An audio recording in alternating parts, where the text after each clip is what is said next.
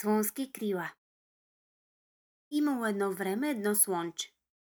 Едно млечно сиво слонче на тъмно сиви петна, с големи уши и къса опашка. Всъщност, опашката му не била чак толкова къса, а малко по-къса от тези на слончетата около него. То се казвало Цоплю и било на пръв поглед едно обикновено слонско дете, което обичало да се овъргал в кълта и отказвало да се изкъпе. Цоплю бил най-малкият в семейството и имал няколко години разлика с по-големия си брат.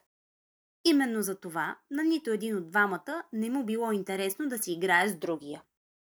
Цоплю прекарвал почти цялото си време с най-добрия си приятел Тио. На слонски език Тио означава синигер, което било много любопитно, понеже самият Тио всъщност бил синигер. При това той бил една много красива птица. Перата на гърба му го отличавали от себеподобните му, защото приливали плавно от зелено до сущ като цвета на росната трева през пролетта, към наситено синьо, точно като цвета на небето след буря. Целият ден Цоплю и Тио прекарвали заедно. Те играли, обсъждали, мечтали и откривали света. Имали много общи интереси, въпреки че били точно толкова различни, колкото въобще биха могли да бъдат. Мечтите и на двамата обаче си приличали доста. Цоплю искал да е като Тио, а Тио да е като Цоплю. И по-точно, Тио много искал да си има хобот, а пък Цоплю искал да лети.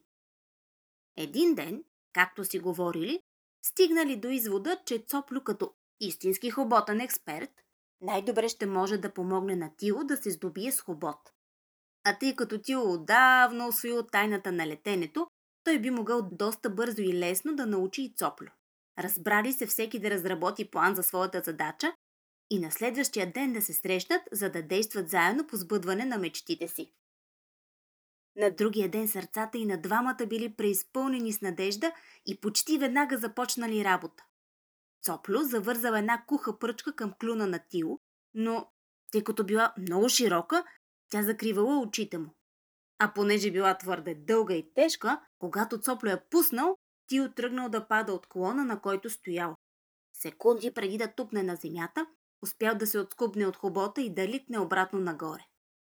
Цоплю от своя страна, с две завързани за гърба листа, просто пристъпил 2 крачки напред.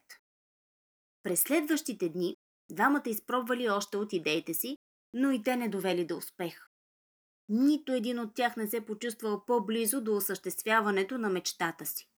А напротив, тя им се струвала по-далечна от всякога. И ето, че идеите им се изчерпали. Дошъл денят, който щели да изпробват последните си такива.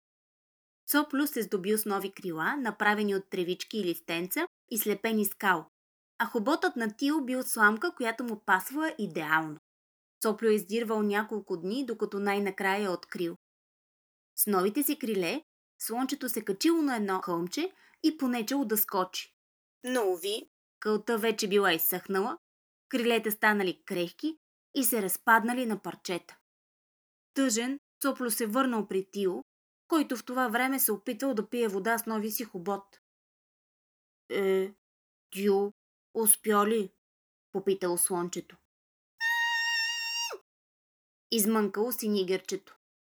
Не разбирам какво ми казваш.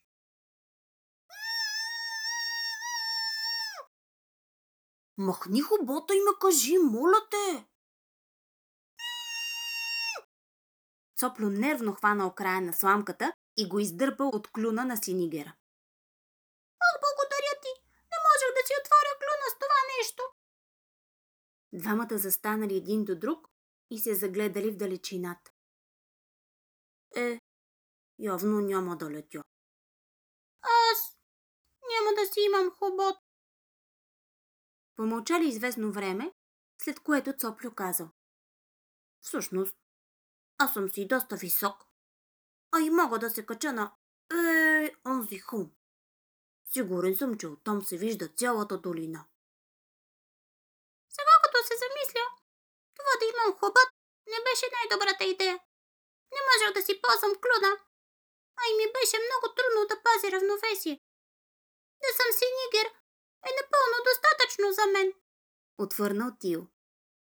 Двамата приятели отново замълчали за миг, след което изпълнени с вълнение, започнали да обсъждат следващите си идеи.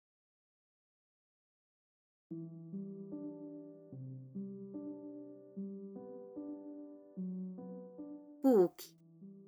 Чудесно е да имаш мечти, но е важно и да имаш с кого да вървиш по пътя към постигането им.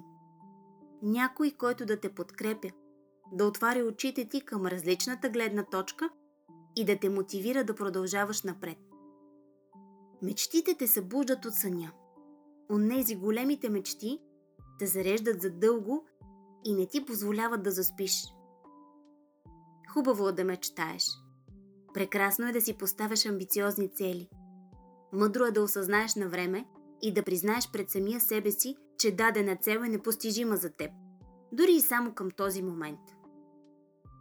Мечтите не трябва да те карат да променяш същността си, а да ти помагат да растеш.